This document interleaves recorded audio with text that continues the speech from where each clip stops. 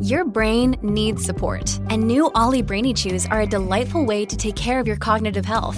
Made with scientifically backed ingredients like Thai ginger, L-theanine, and caffeine, Brainy Chews support healthy brain function and help you find your focus, stay chill, or get energized. Be kind to your mind and get these nootropic chews at ollie.com. That's OLLY.com. These statements have not been evaluated by the Food and Drug Administration. This product is not intended to diagnose, treat, cure, or prevent any disease. This episode is brought to you by Shopify. Whether you're selling a little or a lot, Shopify helps you do your thing, however you cha-ching. From the launch your online shop stage, all the way to the we just hit 1 million orders stage. No matter what stage you're in, Shopify's there to help you grow. Sign up for a $1 per month trial period at shopify.com/special offer, all lowercase. That's shopify.com/special offer.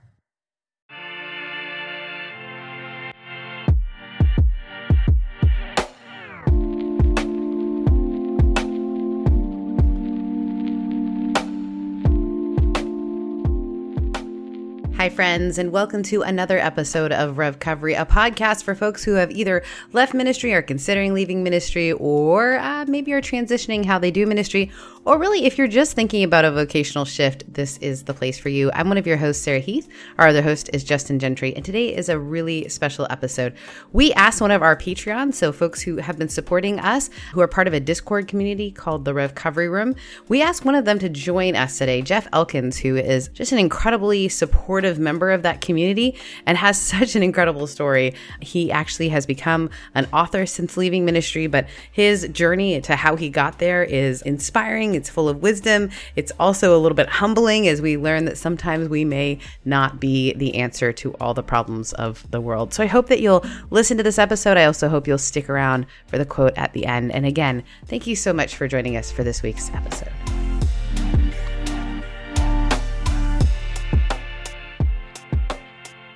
Friends, welcome to another episode of Recovery. We're so glad to have you here. We are so glad to welcome a member of our Discord community, guys. This is the dream right here. It's like the dream for me. Sorry. This is Jeff, and Jeff has been part of our community for a while, such an active and wonderful part of it, and just super encouraging. His story is one that many of you can relate to, so we are excited to host him here. But we're going to start with a question that we often start with. And by the way, you know what? We should introduce everyone. It's not like, I'm introduce Sarah. You. Introduce I'm Sarah yourself. Heath. I was a pastor for 16 years full time. And this is my co-host, the fantastic Justin Gentry. I think I've settled on 12 years as the amount of time that I worked as a pastor. Nice. You know, there's just, sometimes it gets blurry. Sometimes you're like, was I paid for this? Does this count? So I'm just going to settle on 12. Was this official? Yeah. This felt very under the table. Like 12 disciples? Yeah. 12 years. 12 years. 12 years a slave? Was it the perfect name of amount. movie? Something similar to that. Terrible. Jeff, we are so glad to have you here. Can you give us the info, a little bit about yourself, how long you served in ministry, what that was like for you, and then we'll dive in to even more. All right. How long I served in ministry? I started in 2000. I am old. I started in 2000. I was doing college ministry, saw like super rapid growth. We went from like 50 students to 800 in like a month, which was a little crazy. Obviously. What? Yeah, but amazing for my ego. So we took off. My job started as like, I was the intern. I was like stacking chairs. It was me and one other guy. He was the speaker. And then like we grew super fast, and my job went from being an intern to like managing an 800 person community, because he didn't, the guy I worked with, who was great, didn't really want to do much besides speak. I was pre-med in college at the time, and I was like, I'm going to med school. And then, oh my gosh, welcome to the club. Raise your hand if you were pre-med. It's like, yay. Something about, And so pivoted, went to seminary in town where that was. I went to Truett Seminary in Waco, Texas. I was at Baylor University. Hook'em Bears, or what is it? Some bears? No, Sick'em Bears. Hook'em Horns, Sick'em Bears. Hook'em Horns, Sick'em Bears. I don't know what they would hook if they were a bear. Sorry. They're close. Sick'em Bears. This is a different motion than this. So I did that for 5 years and then moved to inner city Baltimore and picked up my family, moved there. and was the executive pastor of a church there for 5 years. And that was really, I think, when my deconstruction started. I was like 1 year into that. Really started to struggle with went from this idyllic kind of college experience at a Christian university to working with generational poverty and homelessness and working with addiction and seeing the impacts of systemic racism and all of those great things that come with city ministry. Leaving the bubble. Yeah, leaving the bubble, jumping in there. And then at the same time, watching this church grow and being a part of, again, what was thought of as a rapidly growing church, just left a lot of questions. A lot of I remember I went out with an atheist. This was probably when it started. I went out with an atheist friend for lunch, and we're sitting down for lunch talking, and he had been reading the Bible with me. That was because I was the most evangelical of evangelicals. And so you convinced a friend to read the Bible with you that was an atheist. Oh yeah. I was hardcore. And so he was reading the Gospels with me. And and he had started attending the worship service a little bit. And I remember we went to lunch and he sat down and he was like, I don't understand how what you are doing in that building comes from this book.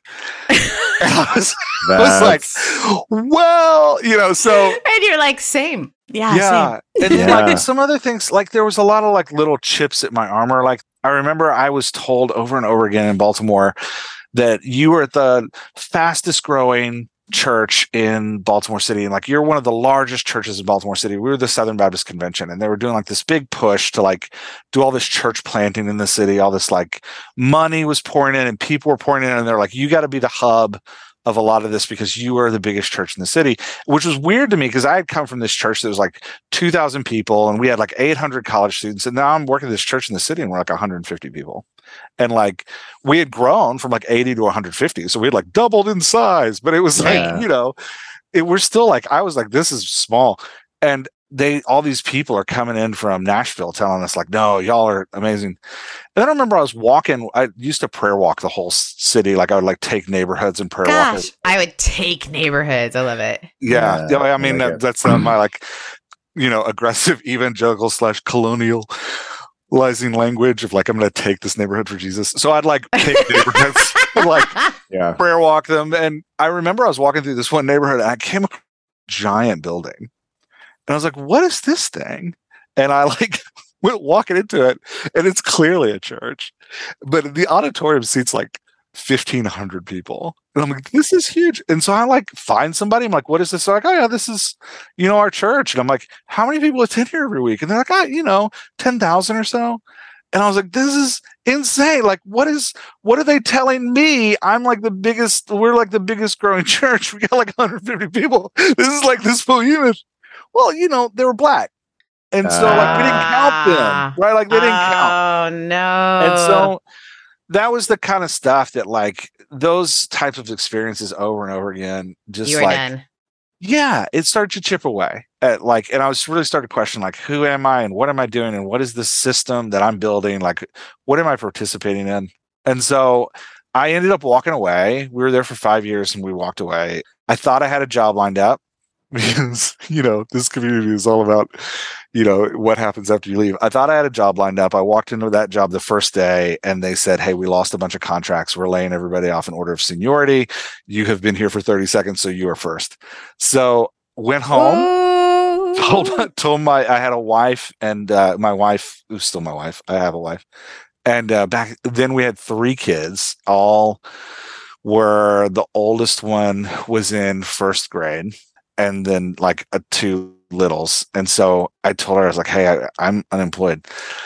So the next day I went and got temp work. I went to a temp agency. I had reached out to a church, another larger church in the suburbs of hey, they had a jobs finding ministry. I was like, hey, can you help me find a job? And the guy showed me how to write a resume, which was helpful, but not real helpful. And then he was like, just send this out. So I was like, well, I got to work in the meantime. So I went to work for a temp agency and I spent 3 months at a printing factory, literally folding boxes. So somebody would slide me a box and I would fold it. And then I would slide it to the next person who would tape it. I did that for 3 months. And Then the temp agency moved me because they found out I could use Excel. So they moved me I was the secretary for an events coordinator at the American Urological Association, which was fascinating because every day I had to walk in through the National Penis Museum. Obviously. Walk through this, the urology. That's the best. I left ministry and now I walk through this is what everyone has been warned about. I can tell, because I still had on, I had deconstructed or was struggling with my understanding of church, but I was still I had on my holiness robes. I was still I am the holiness dude. I rapidly grow churches. I'm the man. And I'm walking through this museum every day. It was one of the most humbling experiences ever. And then one day my wife shows up with the kids, surprised me for lunch. I was like, I'll meet you outside. She's like, oh, we're in the lobby. I'm like, oh no. So it was just welcome. Yeah. Welcome. Yeah. And that was a rough time. The pastors that were in my life, I had been part of bringing all of these church planters into the city and connecting with them and helping them find neighborhoods, and this big push that the Southern Baptist Convention was doing. They were planting 25 churches in 2 years in the city. It was crazy. Yeah. That's always the fascinating thing. And you get kind of in that almost growth mentality of a business where you're yay, we're great. And then you think about it wait, there are already a lot of churches. Why are we building a new church, right? I was part of a church plant, and you do start to think after a while, there's already a ton of existing churches here.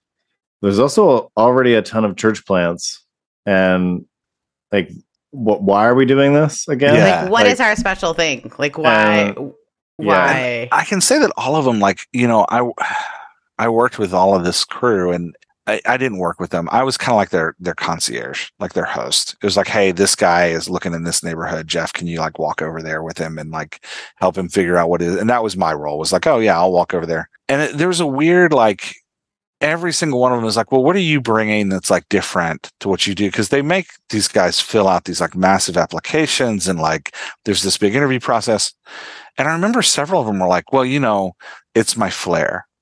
I have special flair as a pastor. Oh my gosh. And it was just flat out personality driven planting. And I mean, this was, oh my gosh. Again, I'm old. This was 2004, 2005. But it was weird. And again, that was one of the things that was as the guy I was never the preacher. I was the guy behind the scenes running all the ministries, making everything work. And as the guy behind the scenes, for me, it was always a numbers game. Mm-hmm. It was this is I know the more people in the seats equals more tithing. I could tell you how long somebody had to be a member in order to become a tither. And I was tracking all of that stuff. And then on the other side of that, I'm at night, we lived in the middle of the city. And one of my favorite things to do is I'd sit on my front stoop at 1 a.m. when all the homeless guys would walk by, and we'd sit outside and smoke cigars and talk about life. And I had this dual life going on where I was oh, I hang out with a lot of inner city kids and a lot of homeless people. And then I show up for work and I talk small group strategy and small group growth and yeah. Yep. all this different stuff. So it's just this weird. So we left, I had those weird jobs, and we were oh, we're going to do it differently. We're going to build our own thing. And so I had this dream of we gather a whole bunch of other deconstruction people that were also most of them were people I had wounded in the church at some point. I went and found them. I was hey, you remember when I was a jerk to you? It's why don't we come reinvent church together? This was during the missional movement in the US when missional communities were the big thing. So we set up this yeah. It's you can excavate someone's ministry career based on the ministries they started, what they were called. Totally. And you can feel the train wreck coming. Until this, so we were oh, we're going to do this. I was really inspired by Alcoholics Anonymous because I had a lot of work with them. Yeah. And I think everybody at that time was. So we started this, we built 14 principles, and every week we'd get together and we'd do this weird time of heavy confession where we were confessing how we did. We were numerically measuring ourselves in these 14 things. That is so I am United Methodist, and John Wesley would have been yes. Oh yeah. Yeah. Absolutely. Absolutely. So John Wesley is the founder of the United Methodist Church, and we got called Methodist as like literally a put down because he'd be like, we need to rank all, like the start of their meetings was like, how is it with your heart? But really what they meant is like, where did you screw up this week? It's right.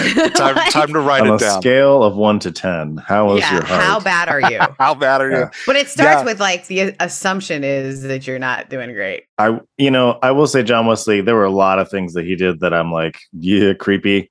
I would say the most like power move he did was they like banned him from the church. Like he wasn't allowed to preach anymore. So he like stood on top of his like grandpa's gravestone. He's like, I own this, so I can say whatever I want. Do whatever I want right here. And I will preach from this spot right here. I'm like, that is a power. I appreciate that. Yeah. Like, well, and I was obsessed with spiritual disciplines. Like, you know, I read every Richard Foster book, and Sarah and I both nodding our heads like, oh yes. Yeah. Same. Yes. Yeah. That's a different story for a different time. Yeah, so we were doing that, and the really good things we did was we were like, hey, everybody needs to have a place where they're like they're doing some kind of justice work in the community. So everybody had their like one guy formed a basketball team for kids, and like one couple was like working at this big homeless ministry that we did, and my wife and I joined a group of parents to build a public charter school, which was super transformational and really like beautiful work. So there was like good things that came out of that season, but there was also a lot of like weird, me angry, and them being like, hey, we just want you to like give us some direction here, and me being like, no direction is the problem. Like, you know, just lots of me being weird. Yeah. And I lasted in that like weird like temp space for about a year, and then a church came to me and was like, hey, like I had done, because I'd done this work with these church planters and helping all of them launch, and I had also worked with a lot of like churches around town. I kind of had the reputation of like a fixer, like, oh, if something's broken and you need to talk through it, like get Jeff, the systems guy, and he'll talk to you about the percentage of your population that has to show up to get into small groups in order to make them tithers. And so this church, which was actually my in-laws' church, like my wife's brothers all went there. They had been in decline for like 20 years. And they came to me and they're like, hey, we need you to come on staff and either close us or move us forward. So after a lot of wrangling, I actually was refusing to do it because I was like, I'm never going back into ministry again. I had all these fights with all these pastors after I left. Several of them like held interventions. Like they'd like, hey, do you want to go out for coffee? We haven't talked for 2 months. I'd be like, yeah. And then I'd show up and I'd like get off work. Like I'd take a day off work in my temp job where I was making an hourly wage to meet them for coffee at 1:00 because they didn't know what hourly wage was. And I'd be like, hey, I'm here. And there's like 2 of them sitting there and they're like, yeah, we really wanted to talk to you about the decisions you've made and how you've done that bad thing to your family, and like you need to go back to ministry. Jesus is sad about all the things that you've done. And then there was always like a weird offer of like, and you can come and work for us now. And I was just like, no. So I went to this. My family then kind of did a similar thing where they're like, hey, this is what you're good at and we need you. And I remember I was like hardcore, like, no, I will work as a secretary. We had lost our house at this point. Like we were homeless. I was actually living in my in-laws' house with my 3 kids and my wife. And so he came to me one night and he was like, hey, we've been talking to you about this thing. He's like, you keep saying no. He said, but we're on the Titanic and we're sinking and you're on a lifeboat, and either get us all on the lifeboat or come and join us on the Titanic, but don't just watch us drown. And I was like, that's super unfair. And also I can't really say no because I live in your house. So I don't have a job. So yeah, we know your financial situation. He's kind of like, I know you don't have any money. So I went to you're homeless. You know that, right? It's like, yeah.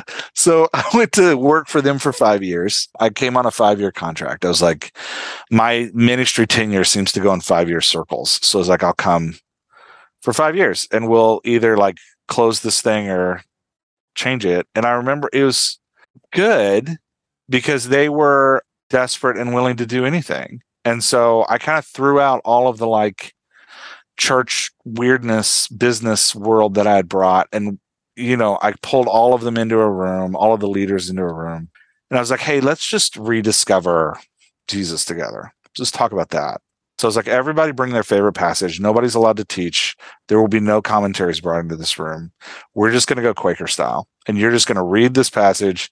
And then we're just going to ask, because of this, how should we live tomorrow? That's all I want to know. I don't want to know like your interpretations of the Greek or anything like that. Just how should this affect your behavior tomorrow? And it was, I think, very healing for my wife and I. It was tough, right? Like it was hard, like churches that are struggling, any organization that's struggling like that for 20 years has a lot of demons. And we, over that 4-year period, kind of uncovered all of them and let them all out. A lot of ghosts in the building running around. And I was way more therapist than I was pastor, but it was, yeah. But it was good. But at the end of it, I was done.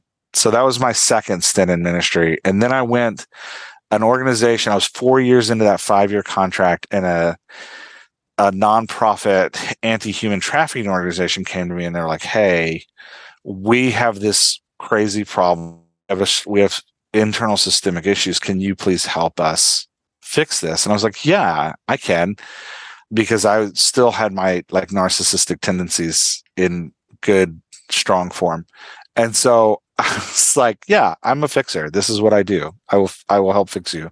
And I went to work for them, and I knew I had started writing short stories as kind of like an emotional healing thing. Like, okay, I'm going to write short stories to personally heal. And I went to them, and in my first official meeting, they were like, so you're going to stop writing, right? Because these short stories aren't Jesus enough.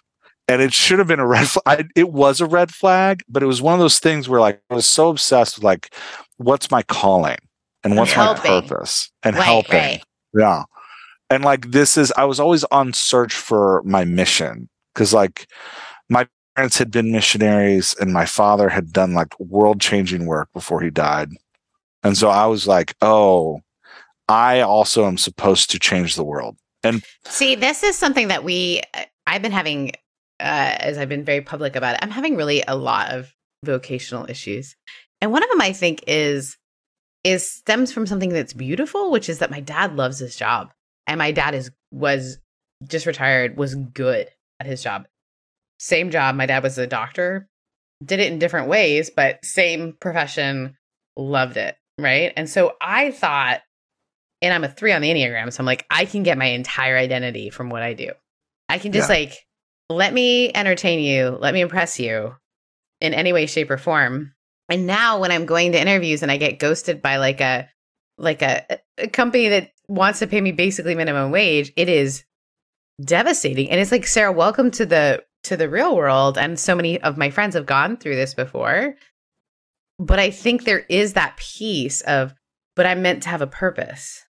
Mm-hmm. Yeah. And I think the ministry offers that in a really beautiful and toxic way, in that like it gives you that purpose. But there's also a piece of it where it's like, as we ascend to the pulpit every week, or we ascend the like leader meeting every week, there is this natural built in, like, this is what I was meant to be doing. And I know as a pastor, I used to talk about it like, oh, no, calling is like a burden, or calling is like a hard thing, or calling is like but I was still like, I'm set apart. But I really like it. Yeah. I remember I used to sit with pastors and be like, oh, bro, this is the hardest job in the world. But I'm like, I just know that Jesus has called me to this thing. And there's this like weird mix of like, fall of humility, sometimes sincere, sometimes false, but also like in the humility, elevating yourself is the like, I'm the most humble person in the world. It's a little bit, if folks listening are Jesus readers, it's a little bit like John, like the disciple Jesus loved. Yeah, I'm the one. Yeah. Oh man, I remember learning what real work was.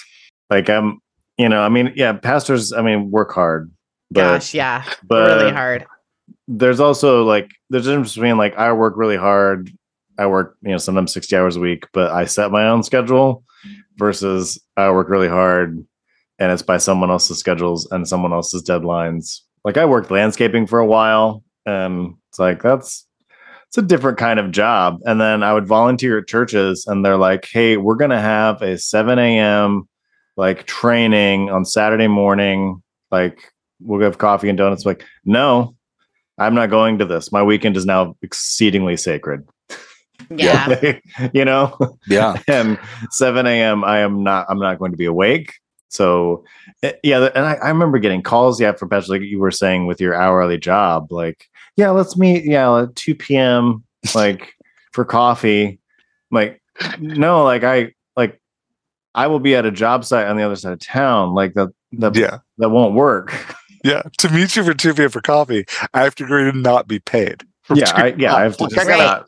Yeah, this is actually going to cost me money. Yeah. So if you're going to pay me to come to this coffee, great. Well, and that's a beautiful thing too, is this idea of just even in this space where I now have friends who don't know Pastor Sarah, right? So it's been a year.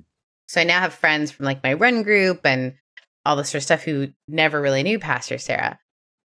And so they're like, you're so exceedingly great at like meeting with people and having coffee, like showing up when people need someone to show up. But what I realized recently is like, I show up for people even when I really don't have the time to do it, because in my mind, I'm still paid to show up for people. Right. And it is a shift.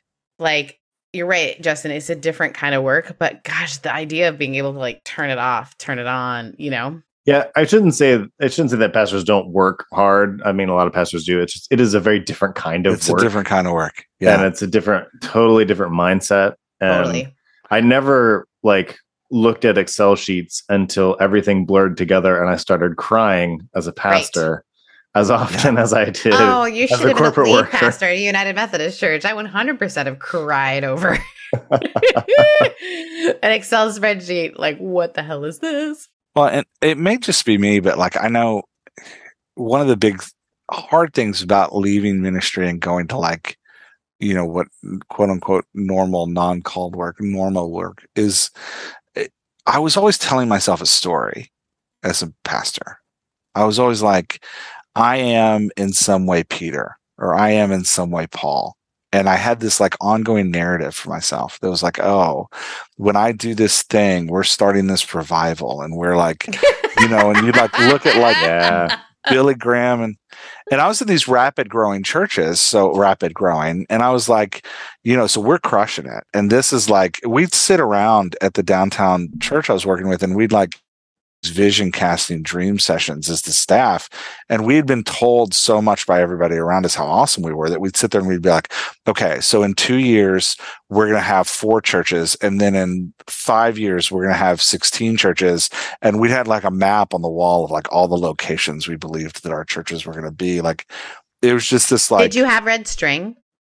I did have red string. Yeah, you did. I did. Nice. Lots of red string. I had different colored thumbtacks for different types of locations we were going to have. I love that. Yeah, but then like there's this story you're telling yourself, and then when I left ministry and I'm like folding boxes for a living, this story continued. Yes. Because I was like, this is just Paul, his time, like 7 years doing nothing. And then when I went to this old church that was like dying and I'm like playing therapist, I still have this story in the back of my mind. I'm like, this is just my next leg on the calling of my life. And at any moment, I'm going to be recognized and like the revival is going to start and the greatness is going, the glory of God is going to come to my mountainside.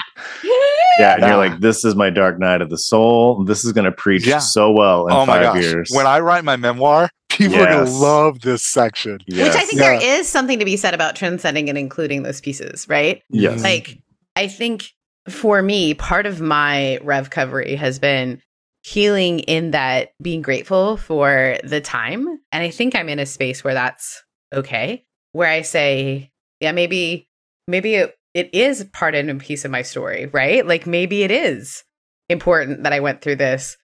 And it's a little bit like when I was younger, I one time yelled at my parents, this isn't going to look very good for you on my behind the music. That's great. When VH1 does a special on me, you're going to be sorry. Yeah, you're going to be sorry of the way that you reacted here. But I think that's when you're always looking for a story and meaning, which you became a writer, and we're going to talk a little bit more about that. But like when you're looking to take every story and immediately tie it into what happens, Jess and I have talked about this before. Particularly when you're a speaker, you like experience something and you're like almost like a sitcom. Like you're trying to figure out how you can tie that up tidily by Sunday, because that needs to be like on Monday, you're not going to believe what happened. And then this, you know, you're always in the writer's room in a lot of ways. Yes. Like you're always just in that, like, yep. All right. How can we workshop this? How can we maybe tighten it up? Maybe we'll cut out this detail to make it like, this is going to be a funny story. It's going to lead into my sermon. Yep. And like, it's much better if I don't tell the part where I was embarrassingly mean in this part of the story. It's better if I like clean it up a little bit. Yeah. Yeah. But then that's the part that once you speak that's actually what, and this is what I've learned. I may be alone here, but what I curate and then present becomes the memory. Yeah. You're not alone. I think you're literally. No, that's how memory works. That's what memory is. So then I legitimately do forget the time that I was an asshole. Yeah. Because I cut that part out.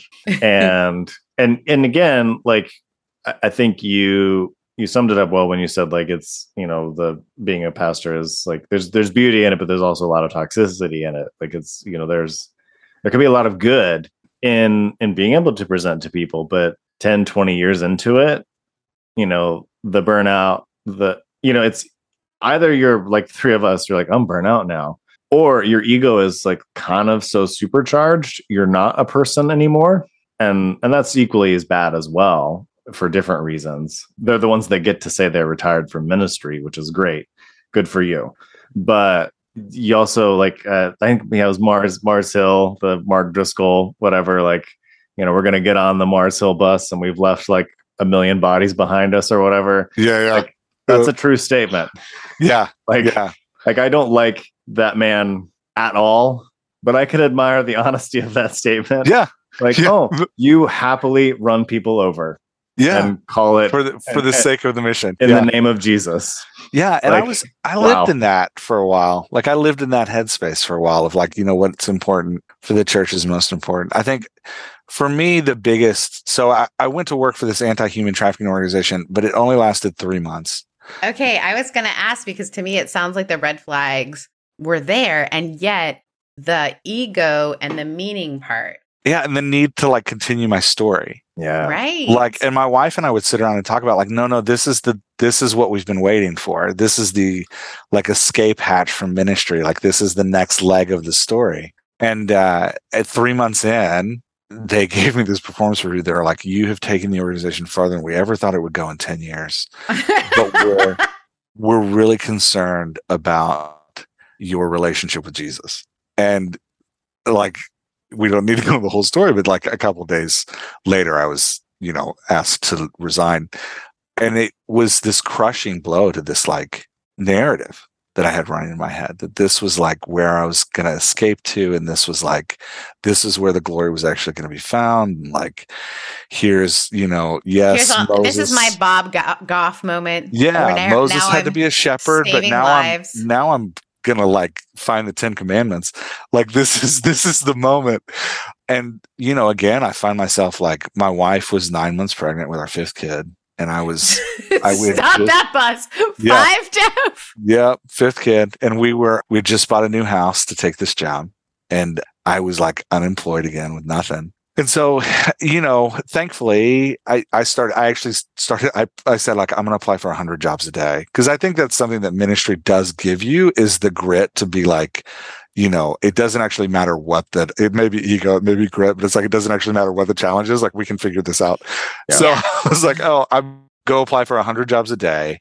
I did that for 2 days. And then thankfully somebody called me and was like, hey, stop that. Just come work for us. I was like, okay, great. Thank you. Yeah. So I wasn't unemployed that time very long. And I fell in with a great company. But one of the, like my wife at that point, she's super wise. And she grabbed me and she's like, we need to stop living in the future. And we need to stop living in the past. And we just need to be right now. She's like, we need to stop thinking about like where this story is going. And I used to, like, my father had this, like, you know, amazing career where he was like winning awards, and he built hospitals in Africa, and he wrote surgical textbooks and so I was kind of like chasing his mirage in some ways. Like I was like, oh, I will attain the glory of my father. At some point, I too will be asked to speak at conferences in, Sweden and Hawaii. And so like my wife being like, nice, well, you're already there, Sarah. There you go. Yeah. But my wife being like, hey, we've got to stop chasing this thing and just be here and now. Yeah. It's when I finally had to 15 years of ministry, I finally had to reckon with me and be like, okay, if I'm just left here, who am I and what am I left with? And what am I doing with and who are these 5 children that I have drug along on this, my seeking to find a life mission. And I've drug them through all of these jobs. We have no money because we were never paid anything, because I would take jobs for no money because it was all for the glory of for the Lord. The Lord will provide. And for the Lord and for me, right? It's for the Lord and it's for my story, right? Because this job is a cool story. Yeah. So, I definitely took jobs for the story, and I currently regret that financial decision. So much. Yeah, I'm 8 years out. I seriously regret this financial decision. Yeah, but yeah, and it's that it was that I had really combined in my mind this idea of doing it for God means writing this amazing narrative of my life in which I was the star and I was the lead role in this movie. Which I think there's some point to that. I mean, I think there's some idea of I think it's the holiday. Okay, leave me alone, but go with me. But maybe the holiday where she's like, I realize I've been playing the second character. And maybe it's just as someone who lives in a female story and a different story, I feel like for so much of my life and my career, I was playing the second. It was about what do the lead characters need? And that might even, sometimes that was Jesus. How do I partner the other story better? And for me, it was realizing maybe I do need to be the lead character of my life. So I think there's both and, right? Well, I think it's the difference between being the lead character of your life and the lead character of the world. Yeah. Oh, I was the lead character of the world. I mean, as a cis white man, I have no problem falling into that role. Yeah. But that's totally what I was playing. Yeah. Yeah. So I think, and I do think cis white men are taught be the lead character of the world, and cis white women and everyone else are told be the support character. Stay out of our way. Stay out of our way. And so, but I do think taking the right role of being I'm the main character in my own life. I'm literally the only one in here. And being okay, that it's just my life. Yeah. Not everyone else's. And so I think you can go either way, certainly. But I do know that they were I'm called to this city. I'm going to be the main character in this city. I said that so much. Story. Those words came out of my mouth. The Wikipedia article of this city is going to include my name at some point, Or if not my personal name, at least the story of my church. Yeah. Right. Then that's how we get around it. It's it's not me, it's the movement that I've founded. I can be a footnote. But I'll be 2 clicks away. I'll be 2 clicks. Yeah, that's right. I'll be 2 clicks. Yeah. You guys are so great. I mean, it's just kind of honesty that I've just so valued Jeff even in Discord, the way that because we have people at various parts in the Rev Recovery Room, which is our Discord channel. People who are literally, someone today was this is my first Sunday off. I went and had brunch, and they wrote, I went and had a picnic brunch. What I read was, I went and had a panic brunch. And I was like, no. I was like, I 100% have had a panic brunch. You're going to be fine. Toast on a Sunday morning. Yeah. Mm-hmm. I've had a panic mimosa. We all have.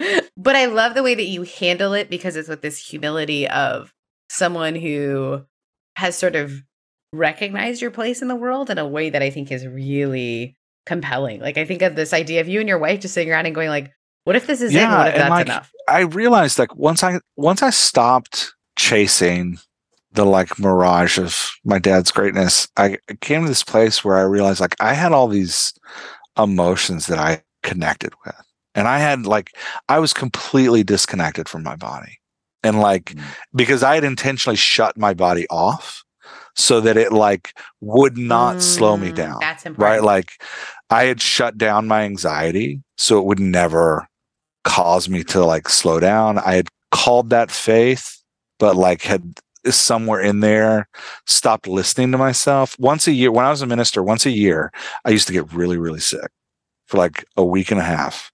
I would be like on death's door. Now I realize that that was my body saying like, hey, you have ignored us and you will sleep now. Like you will stop now. But yeah, and I did some stupid things. After I got fired, I got really angry. And I was at this place where I was like, I want to make sure I'm never hired by a church again. So I wrote a novel and I put the F word on the 24 times on the first 2 pages. Because I was like, if you Google my name, this is the novel you will find. And you will read that first page and you will be like, he is unqualified for ministry. I was like, I want to make sure I want to do everything they know. And and like for me, it was like, this door closed so hard because I recognized how good the narcissism felt and that like I would come back to it if you gave me a chance. If you gave me the opportunity and you came to me like I knew if you came to me 5 years from now and you're like, hey, we need an executive pastor just like you, all of those triggers in my head would start firing again. I'd be like, yeah, let's do that. Yeah, you do. I'm the answer to your missions problem. So there is something about being wanted. Like, I'm coming for you. Like, I want you. You're like, oh yeah, you do. Yeah. Well, that's the whole call of the pastorate for me anyway, was like saying like, hey, I need you to come and do this thing with me. And like, I knew that if I didn't like somehow like burn the ships, I was going to be. So writing for me became like, how do I burn these ships? So I wrote books that I was like, no church would ever let me pass. And it was the first couple were hard because I was kind of hedging. I was like, I could feel myself as I was writing them. I was like, I'm dropping the F word, but an edgy church would probably still let me through. Yeah. Like, no, I need to drop it in such a way that even the edgy churches. Yeah, but it was good. And I started working for a company that simulates difficult conversations. So I'm still there. I've been there 8 years. We do a lot of like suicide prevention work. We do a lot of work with the military. We do a lot of work. And I think what was great was it helped me realize like, okay, in this like insanity that I was in for 15 years of the pastorate, something that I did come out of that with was the ability to talk to and understand people in a deep way. And that's kind of like I lead the production team for that company now, and we call ourselves professional mimics. Like we sit down with experts on things around the world and we're like, okay, tell us how you have this conversation.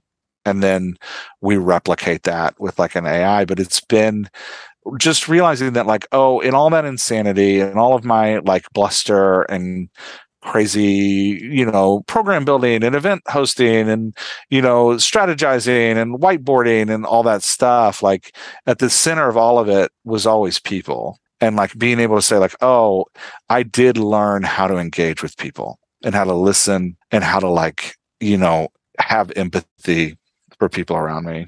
And it was that empathy is like Sarah, you were saying like there's good things that we carry out of it. For me, empathy was the thing that I carried out of it. That was like, this is the like superpower that ministry gave me, was I can sit and listen to somebody and feel what they feel. I feel like that's the compelling nature of why it was so fun to be like, hey, you're a listener, but also like all of our listeners have compelling every stories. single like, one. That is not, we joke around all the time like that our Discord is better than we are, but the truth is like just even there'll be times I go to respond to someone and someone has written the most empathetic, compassionate, and present response that I'm like, all I can do is like, I'm going to do a yellow heart. Why? Because a red heart seems like everyone else has done it. I'm going to do a yellow, whatever. I think when we've gone through so much having to, like you said, learning how to like, okay, applying to 100 jobs, I can do that because we've had to learn how to pivot so quickly.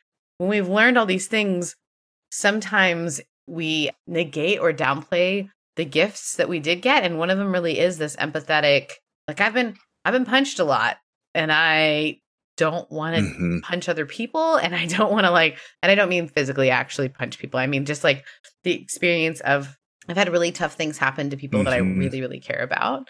And I want to be better at being just absolutely present to what my life is and what their life is and how can I in any way connect. And that's the fascinating thing is my friend, when I was having a meltdown the other day about like, what do I do? He was like, I don't know, but all I know is that you're really good at being there. And that's a beautiful thing. I don't know what that's going to turn into. Right. And it wasn't out of ego. It's not like I like to like, you know, it was more this like, there is something that is uniquely a gift from this experience. Doesn't mean we have to see the rose, but it requires us to stop and be here. And that's what I love. I love about what you've said. This idea of like not being in the future, not trying to write our future, not trying to like rewrite the past, but actually being in the mess of right now. Yeah. And I think another thing that's been beautiful on this journey is like, once I was able to let go of my holiness codes, like all of the rituals and rules that I used to follow that like, oh, this identified who I was, it opened me up to people in a like new way, right? Like, and so I have friends now and I find myself in places now that, you know, super evangelical Jeff would have like dreamed of being in for very different reasons. But well, like, so for example, I remember I was sitting, my daughter was playing, this was like 5 years ago, and my daughter was playing basketball in a rec basketball league. And I'm sitting on the sideline and I'm watching her coach. And, you know, they seem like they're struggling with the refs and like having a rough time. And so my empathy kind of kicked in. And afterwards I walked over and I was like, hey, do you want to go get a beer later? And it was like, my holiness codes would have never allowed that to happen because the coach presented as female at the time. And so, but I, you know, now, you know, they are my best friend. I learned that they were a trans lesbian Jewish person that I did not know when they were the coach of the basketball team, but you know, we hang out for breakfast all the time and have a great time. And they have hugely educated me on that. Like they and their wife did this amazing thing for me where they like Tana sat down and spent 4.5 hours, like trying to recorrect my thinking around gender, which was just an amazing experience. You know, so that's a person that I never would have had in my life. Those are people I never would have had in my life if I hadn't of let go of all of my like rituals and rules that I was holding on to. Or like I work for this company that mimics conversation, and then I write novels on the side. And I was good ones. Oh, thanks. I'm just started one of them. I know. Look, guys, I haven't been reading. Let's be honest. I'm trying to start again. But I was writing this new thing started. It was called Vela, which is like serial fiction on Amazon. And when you're starting a small business as a writer, you have to stay on top of all the new things. So I reached out to this writer that I really like named JP, and he was like, hey, are you thinking about Vela? I was like, yeah, let's do one together.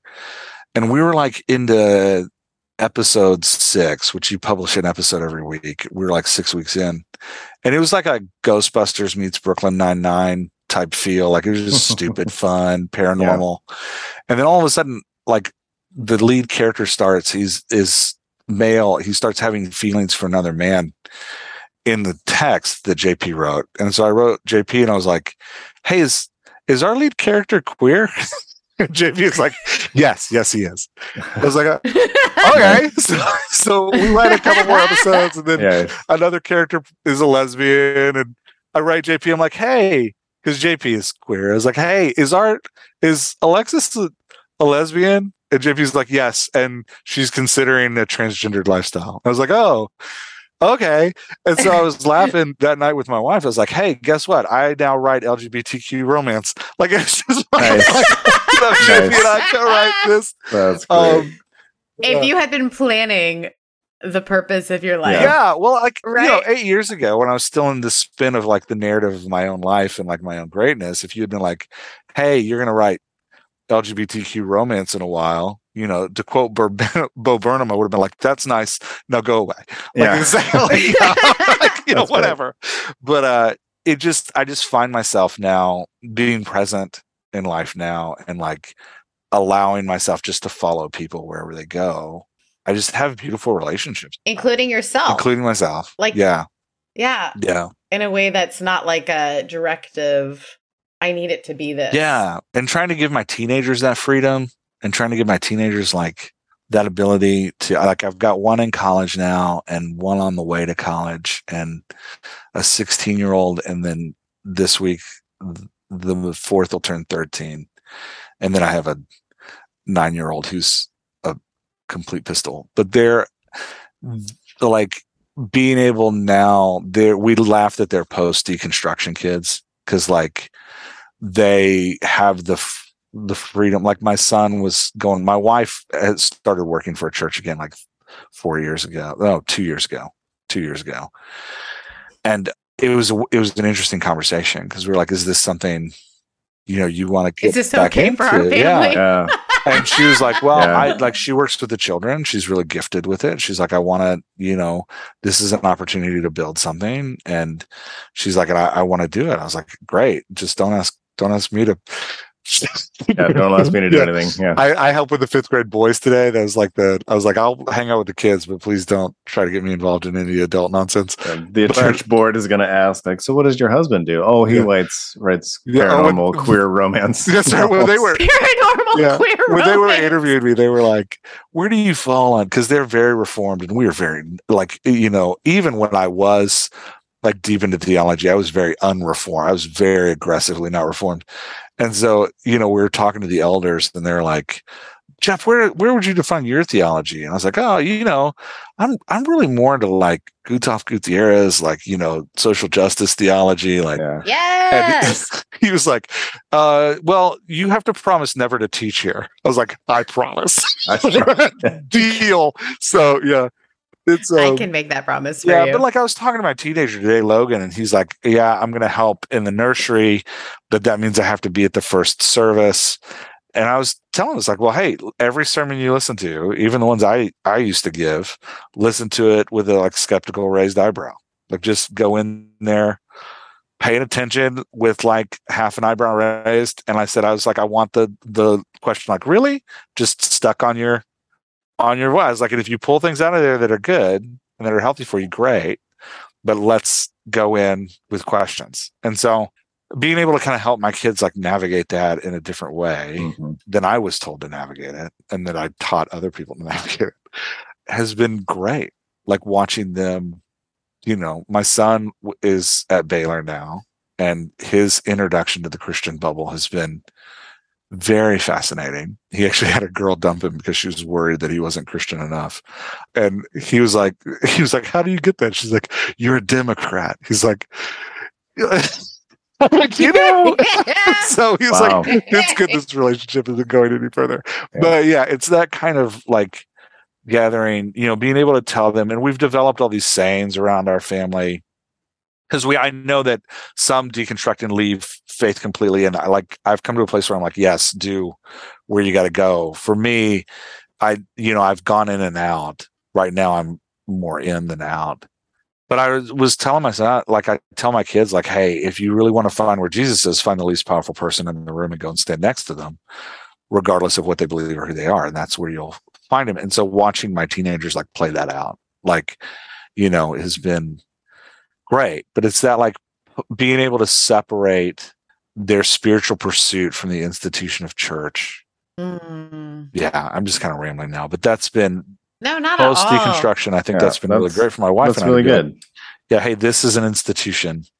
You can participate in it as you want, but it is can help your spirituality, can hurt your spirituality, but it is not your spirituality.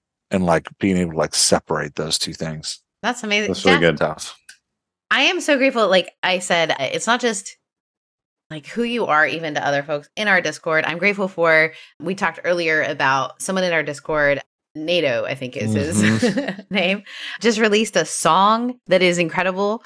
Like we want to promote the stuff that folks are doing post this work and the cool stuff that they're doing. So we'll put links to like your work as well as links to NATO's stuff on, you can get it on Spotify, Apple Music. People are doing such incredible things out of this. I'm just so grateful for your willingness to show up and to be there for people who are going, what just happened? Wide-eyed. They might even say, the fuck just happened? Because it's like the first time they've been able to say fuck. I mean, they're just sitting there going, who am I? Do I matter anymore? And to have someone who's a couple years out going, Knowing you matter, it's just in a different way than you ever thought. Yeah. I think it's just such a gift. So thank you. Well, I think I really wanted somebody the first time I came out after 10 years in, I think what my wife and I really wanted was for somebody just to put their arm around us and be like, hey, you're not crazy. Like what you see, you saw. You know, I know that like all of the people that are struggling with your, evolution and your thinking are in intentional and unintentional ways gaslighting you, but you are not crazy. Like what you experienced did happen. It is real. And that's part of what I love about this community that you two have built, is that it's a beautiful community to come around people and be like, hey, you're not crazy. Like you're not crazy. This is real. What happened to you, and there is life after it. Right. Like, I think so I appreciate what y'all have done and what you've built. It's a really great thing to be a part of, to be able to see people in all stages of this, having the freedom to figure out where they are and having the support to figure out where they are without being nervous about like what that means for the next step in their journey. To be like, hey, we can be with you right now. Well, thank you so, so much. Guys, thanks so much for sticking around. Thank you for all the ways that you support each other. And yeah, again, we will, of course, have more information about how you can join the Discord, or even if you don't want to, guys, you can be involved on Instagram, Facebook. We're trying to get better at Facebook. We're doing our best, guys. We're just trying our best. So again, thank you for joining us for another episode of Rev Recovery. Thanks.